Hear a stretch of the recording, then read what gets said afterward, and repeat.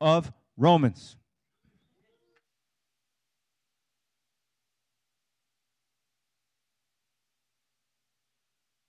Amen. Woo, there we go. We got a new mic, folks.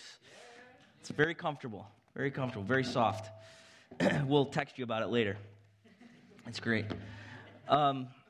Welcome to Renovation Church. My name's Jeremy. I'm one of the elders here, and we are jumping right back into the book of Romans. How many of you guys are excited about that? We have been walking through Romans for quite a while and taking some breaks, and we had some time over the holiday season and the Christmas season where we walked through the Advent series, and we just walked through a truth series dealing with one of our values and answering some questions that we found through a survey. A lot of people had some theological questions, and now we're back into Romans 12.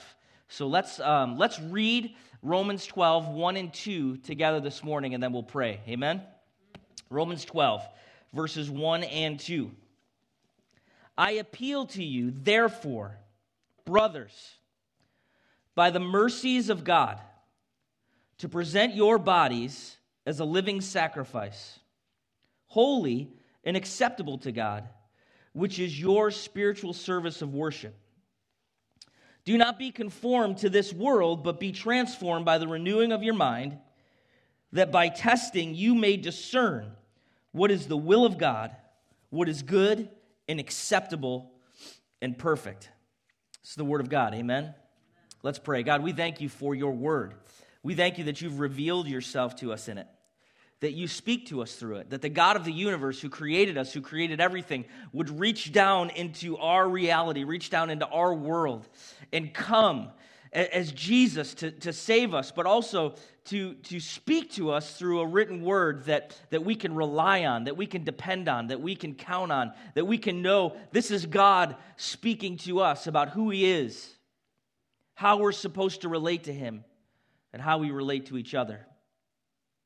You didn't have to do that, but you did in your love and in your grace and in your mercy. In Jesus' name, everybody said, amen. I love graduations. I like to go to graduations. Anybody else?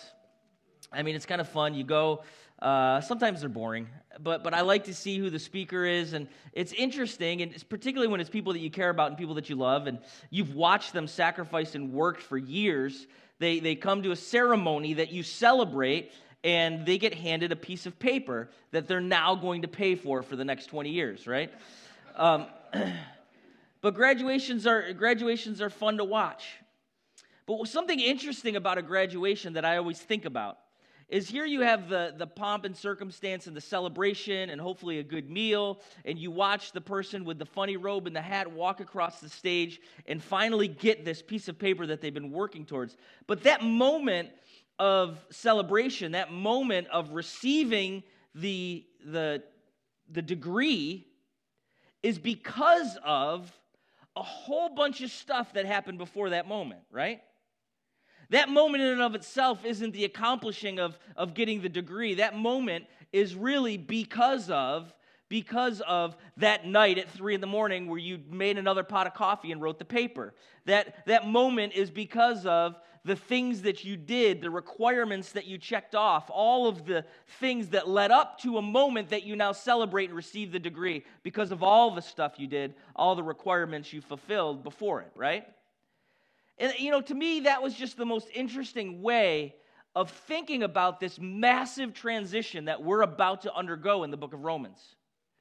You see, Paul is now about to make a huge change in this book for the rest of the book.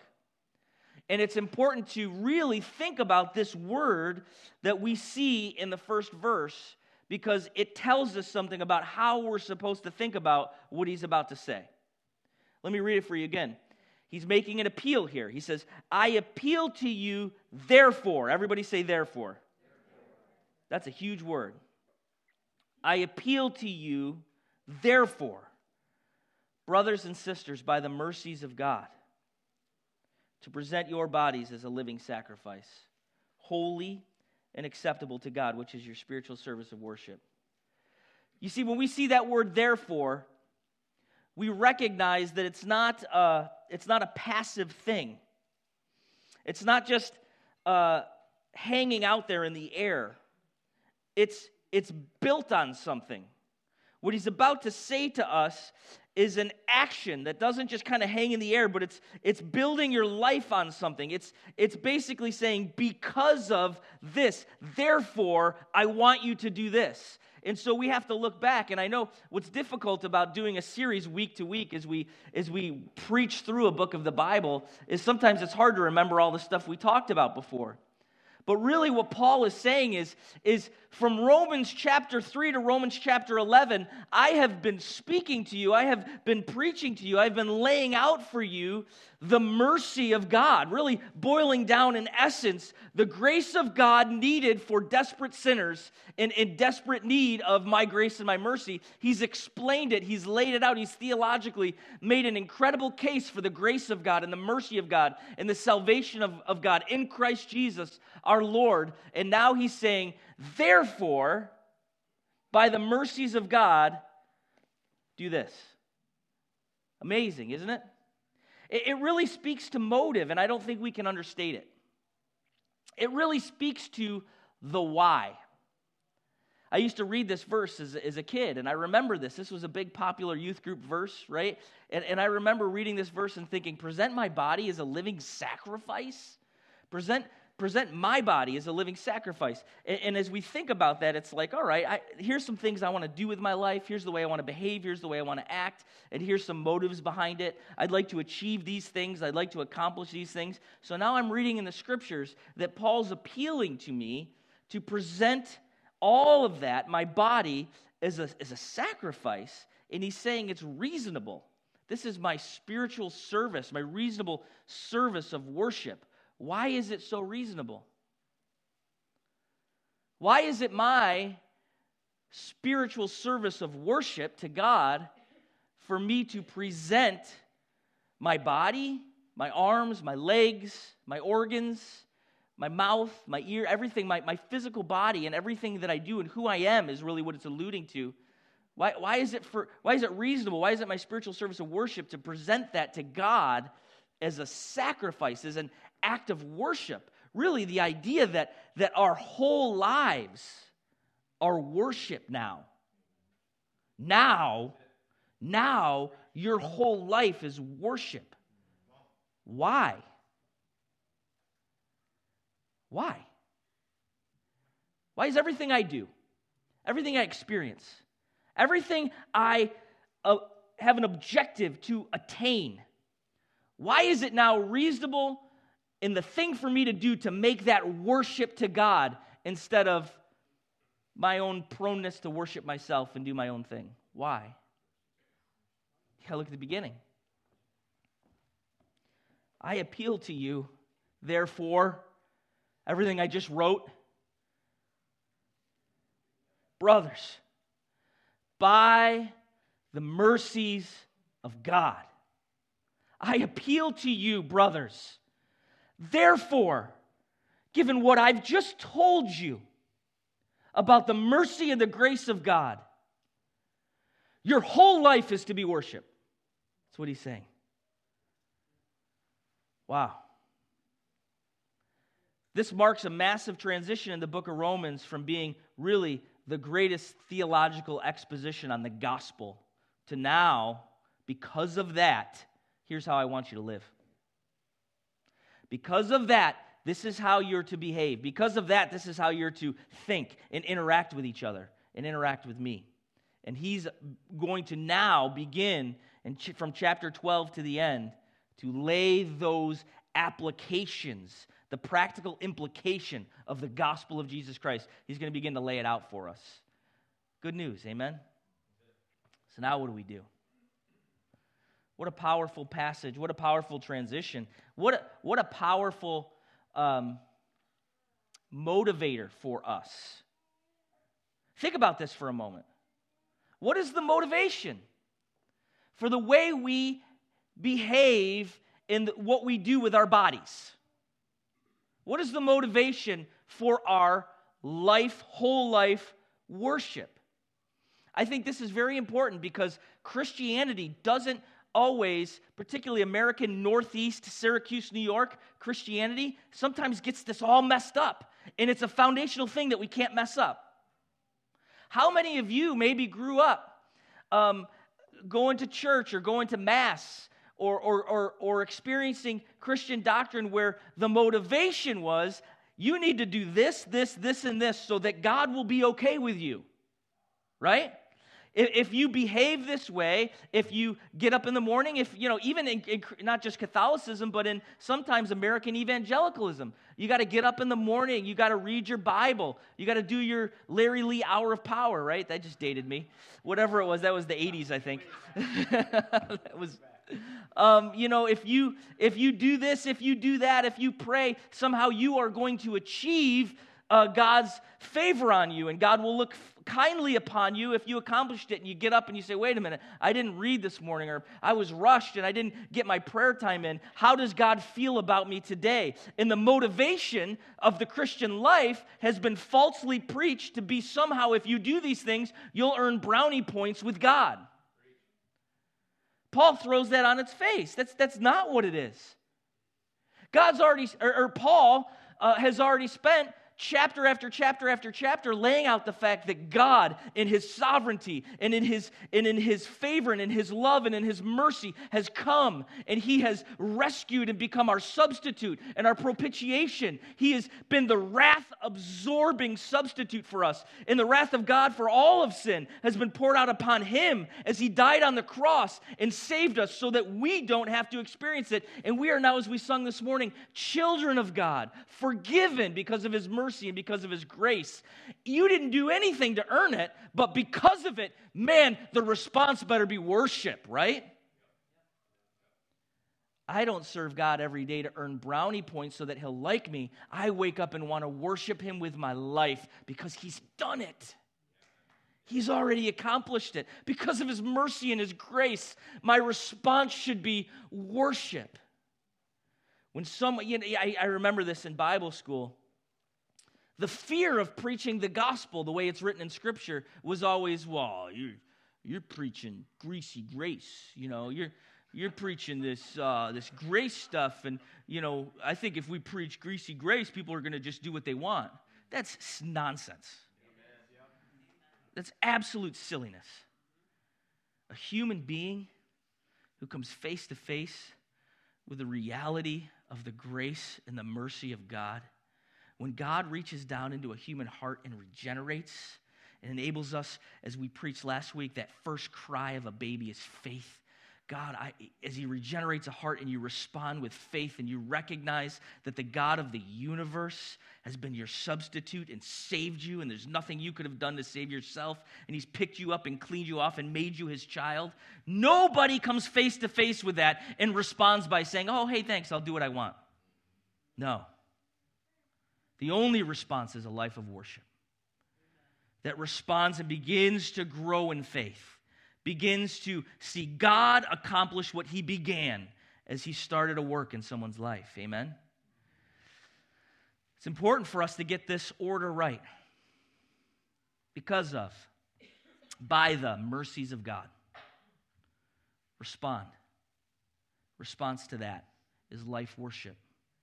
Present your bodies as a living sacrifice. Let's take a look at that. Therefore, we're building our life on something. We're building our life on a reality. We're building our life on the implications of the gospel. Really, Paul ends chapter 11 with a doxology, and then he appeals based on that foundation of God's mercy. And he turns the corner from his exposition on God's saving work to now the response to God's grace that should be elicited from believers. So the mercies of God are really laid out. Really, the next kind of implication of this is that we would, because of the mercies of God, we would present our bodies as a living sacrifice. The sacrifice language is interesting here because you think of a sacrifice as something that's dead, right? They literally, Old Testament sacrifices, they open the animal up and it bleeds out on the altar and it dies and it's something that's dead, and then the priest would consume it and it would be gone, right? That's a sacrifice. But Paul, maybe for fear of people engaging in that type of sacrifice, he qualifies it. He says you're presenting your body as a living sacrifice, a living sacrifice. This is no longer the killing of an animal. One has died for all, and therefore all of that. Christ is the final sacrifice and has risen from the dead, and now we're to present our bodies. And he really talks about the same language as he did in Romans 6. It's your arms, your legs, your sexual organs, your ears, your eyes, your mouth. Everything is to be put on the altar as a living sacrifice of worship to God in the way that you utilize them. Romans chapter 6 talked about in 12 and 13 not to give your bodies or your members over. Remember preaching about this if you were here.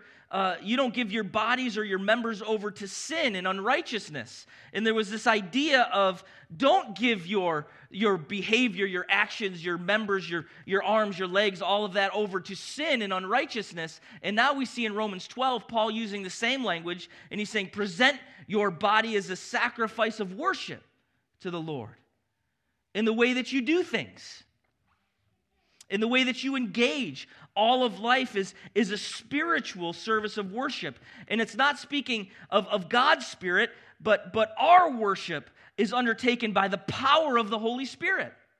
See, something's changed. If you remember John chapter 4, when Jesus sat with the woman at the well, something has transitioned. And he said to her, it's not about where you worship. It's not about worshiping in Samaria. It's not about worshiping in Jerusalem. And it's not about how you do it, but it's about you worshiping in spirit and in truth now. And there's a reality to the way God's called us to respond to His grace and worship, that there would be a spiritual service of worship in our hearts, a reality and a truth and a spiritual worship towards Him. Empowered by the Holy Spirit, we worship Him, not just when we sing, but that too. Not just when we read the scriptures together, but of course that too. Not just when we pray together corporately, but of course that too. But all of life, when we walk out of this place, the way you treat your wife or your husband, the way you raise your kids, the way you work in your workplace, the way that you eat dinner, it is worship to the Lord who gives it. Amen? That's what he's saying. If we go back and take a look at Romans chapter 1, we see this warning to not be conformed to the pattern of the world, where we see that people worship the creation instead of the Creator, right? And here what Paul's saying is, in Romans 12, he's saying, because of the grace of God, because of the mercy of God, you can experience creation and what it should lead us to do, who are saturated in the gospel and whose minds are being transformed and not being conformed. We'll talk about that in a minute. But what worship should do is it should roll past the creation to the Creator. Amen? So what are we prone to do in our sin? Worship creation. I mean, food's probably the easiest illustration for me. But think about it. Like, you sit down and you have a nice dinner with friends. Man, I'm just thinking about chicken riggies right now, right? Chicken riggies, I'm convinced, are a substance that was least affected by the fall, right? It was probably in the garden. So you get a nice dinner, some chicken riggies, a nice glass of wine, you're out with friends, you're enjoying fellowship, you're enjoying dinner, and you could go home and you could lay in bed and think about how wonderful the chicken riggies were and how good the wine was and how good the fellowship was and how good the friends were. Or, as a believer who's saturated in the gospel of Jesus Christ, you could say, thank you, God, for the fruit of the vine. Thank you, Lord, for, I'm not eating ramen, but you provided finances that I could have a nice dinner, that I could experience friendship, that I could experience an evening like this, not because of what I got to eat, but because of the one who gave it to me. Yes. That seems so trivial, but it's not. It's how he's called us to live in response to the gospel. So worship the Creator and not the created stuff. When we're blessed by incredible things, the danger is to want more stuff, is it not? Really, the fallen condition of our sinfulness. And you know what's interesting is I just think about my own life as I check my heart. In every level of blessing that God's given me, I remember when I was in my 20s, Trish and I were just married. I got a job right out of Bible school as a youth pastor at Believers Chapel, and we were living at cobblestone apartments, and I think I made like 20 grand a year, and I felt so blessed. I had never seen that much money in my life, you know? I could pay for my apartment, we could go out to eat, we could hang out with friends. This was amazing. I didn't have to ask my parents for money, even though I still did. And then, things happen in life. Get a different job, excel in your career, went to law school, get a better job, and you're making this, and get a better job, and you're making this, and get a better job, and you're making this. And all, you know what I've realized in my own sinfulness is that the more I get, the more I want. And it's like, wow, I can afford these things, but wouldn't it be great to afford that? And wow, I live in a world now in my vocation and stuff that I've gotten to know some people that are incredibly wealthy, know some people that have millions and millions of dollars. And you know what the people who have millions and millions of dollars want? More millions and millions of dollars. I wish I could buy a plane. And we are so prone, as Romans 1 says, to fall into our sinfulness of worshiping creation instead of worshiping the Creator with everything we have. Living our lives in light of the gospel with open hands that just says, God, you've given me everything. You've redeemed me. You've saved me. How can I take the resources at whatever level they are and leverage them for your kingdom and live generously with an open hand because I didn't do any of this. You've given it all to me. That's a life of worship. Considering the mercies of God, present everything, your bodies, your whole life, as an act of worship. God, how can I worship you with my resources? Worship you with my time? Worship you with my gifting? There's some people here, as we talk about our values and how God shaped you and worked in your life, you're very, very good at things that God's gifted you in.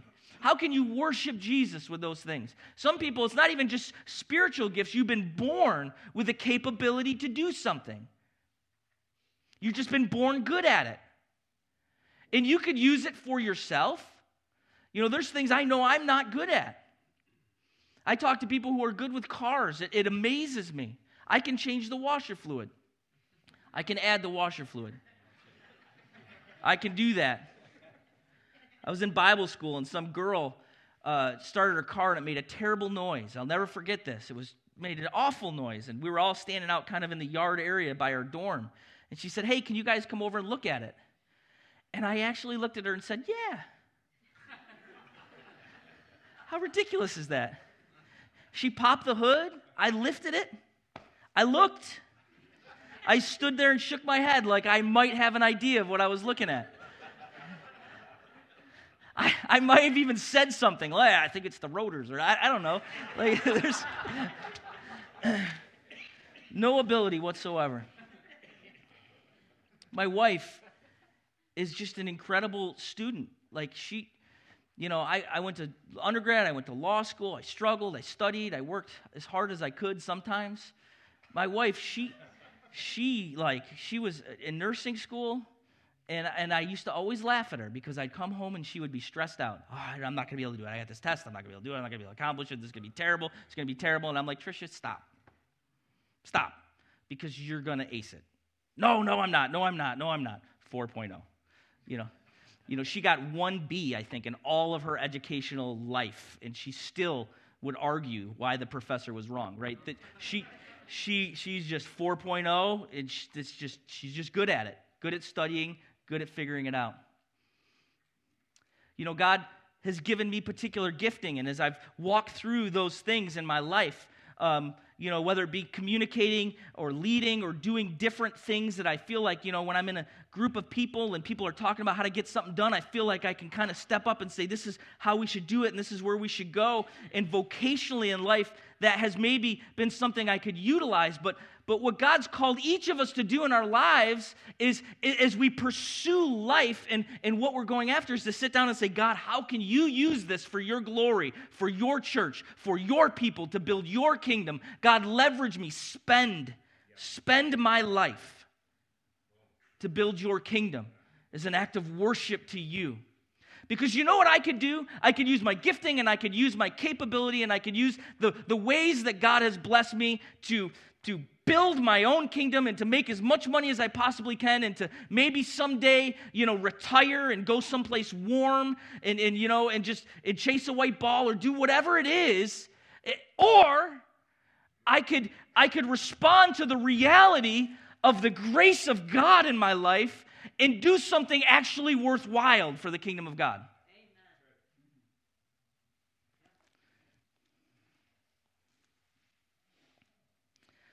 So what this takes is verse 2. I really believe verse 2 is the explanation for the symbolic nature of verse 1. So it's present your bodies as a living sacrifice, holy and acceptable to God. It's your spiritual service of worship. And then listen to this. He used that word acceptable again, and it really connects these. Do not be conformed to this world, but be transformed by the renewal of your mind, that the testing you may discern what is the will of God, what is good and acceptable and is perfect. So what does it mean to be not conformed to this world, but to be transformed by the renewing of your mind? Really, there's a call here to us that I think is so relevant. It's that the Word of God in the gospel of Jesus Christ would renew and transform our mind in the way that we think so that we then know how to live in an acceptable, worshipful way. Really believe that that's Paul's appeal to us. In consideration of the mercies of God, what we really need to do is spend some more time considering the mercies of God. What we really need to do is we really need to together get into the Word of God and realize, what does it say? What does the gospel mean? How do I get up in the morning and let my mind be conformed to His Word? I love the psalmist in Psalm 42. And really, as a young man, I'll never forget hearing C.J. Mahaney preach on the cross of Jesus Christ. And one of the things he appealed to so many thousands of people as this message has gone all over the world as he preached on the cross, what he appealed to us to do is preach the gospel to yourself every day. That was his admonition in that message. And that's been such a life-giving thing for me, to wake up and to preach the reality of the gospel to myself every day. You really see it in the psalmist in Psalm 42. I love it because he's arguing with himself and he cries out, "Why are you so downcast, O my soul?" And then he responds with, "I'm going to hope in God, for I shall again praise Him, my salvation and my God." And you see the psalmist crying out and really preaching the reality of the hope and the salvation of his God to himself while his soul is downcast. Be conformed by the renewing of your mind. As you experience difficulty, as you're downcast, as you walk through things, as you get up in the morning and think about, what is my day supposed to accomplish today? Preach the gospel to yourself. Read the Word of God. Study the Word of God. Get to know the law of the Lord, as Psalm 1 declares, so that you become that tree that's roots are dug way down deep into the realities of the gospel of Jesus Christ, so that regardless of the weather, the winter, the summer, the heat, you got something underneath you that's tapped into a source that enables you to know how to live in worship. Amen? It's really the thesis of the Psalms, and it's really what Paul's getting at, is that Psalm 1 idea that you love the law of the Lord, so you look like that tree whose leaf never withers. Because it's not about how nice all the stuff on top looks. It matters what's going on deep down underneath that nobody else sees. That's what makes the difference.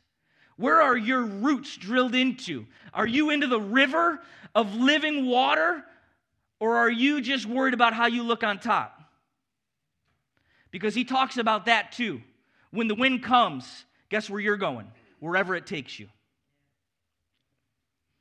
But if you're tapped into the reality of the gospel of Jesus Christ and you're letting the reality of the gospel renew your mind and change your perspective. Remember the psalmist Asaph, who was in a place, I believe it's Psalm 78, but I could be wrong. He's in that place where David and Bathsheba had just fallen, and he's discouraged. The psalmist writes that he's looking at all these people around him in the world, and he's becoming jealous. And he's saying, I'm jealous of them. I'm envious of them. Did I keep my hands clean and my heart clean in vain? Because it seems like those who don't serve God and do whatever they want, they just seem to be able to get their fat with food. They get to do whatever they want, and his perspective was so jaded. And then in verse 17 it says, until I went into the sanctuary of God, and then I perceived their end. And he responds for the rest of the psalm with worship, and he says, when his perspective shifted in the sanctuary of God, he began to say, thank you, God, that every step may not be my last like them, that they walk as if they're on slippery rocks, but my feet are sure in the foundation of who you are. And the psalmist begins to worship instead of feeling jealous. Why? Because he was allowing his worship in the sanctuary of God, the hearing of the word, the hearing of the gospel, to transform his perspective. Some of you, maybe you've forsaken the consistent assembling of ourselves together as we read and worship and study the word together. Maybe you have been detached or distant from a body of believers who can encourage you in the word of God. Maybe you've just been trying to kind of go it on your own or do your own thing. And I believe that as Paul appeals to us in Romans chapter 1, he's saying, don't let your mind be conformed to the perspective and the thoughts of the world. It's going to lead to destruction. But be transformed by the renewing of your mind in the reading of the word and the gospel of Jesus Christ. You need to be in a place where you hear the word. Amen? When I come into this place and I hear the preached word and we read the word together and we sing the word together and we do a call to worship and we do a benediction and we read about an assurance of pardon, every single week I think to myself, sitting right there, my mind is being conformed to the image of God. Something is changing in me. My perspective is different now when I come to worship with the people of God. Amen? We need that.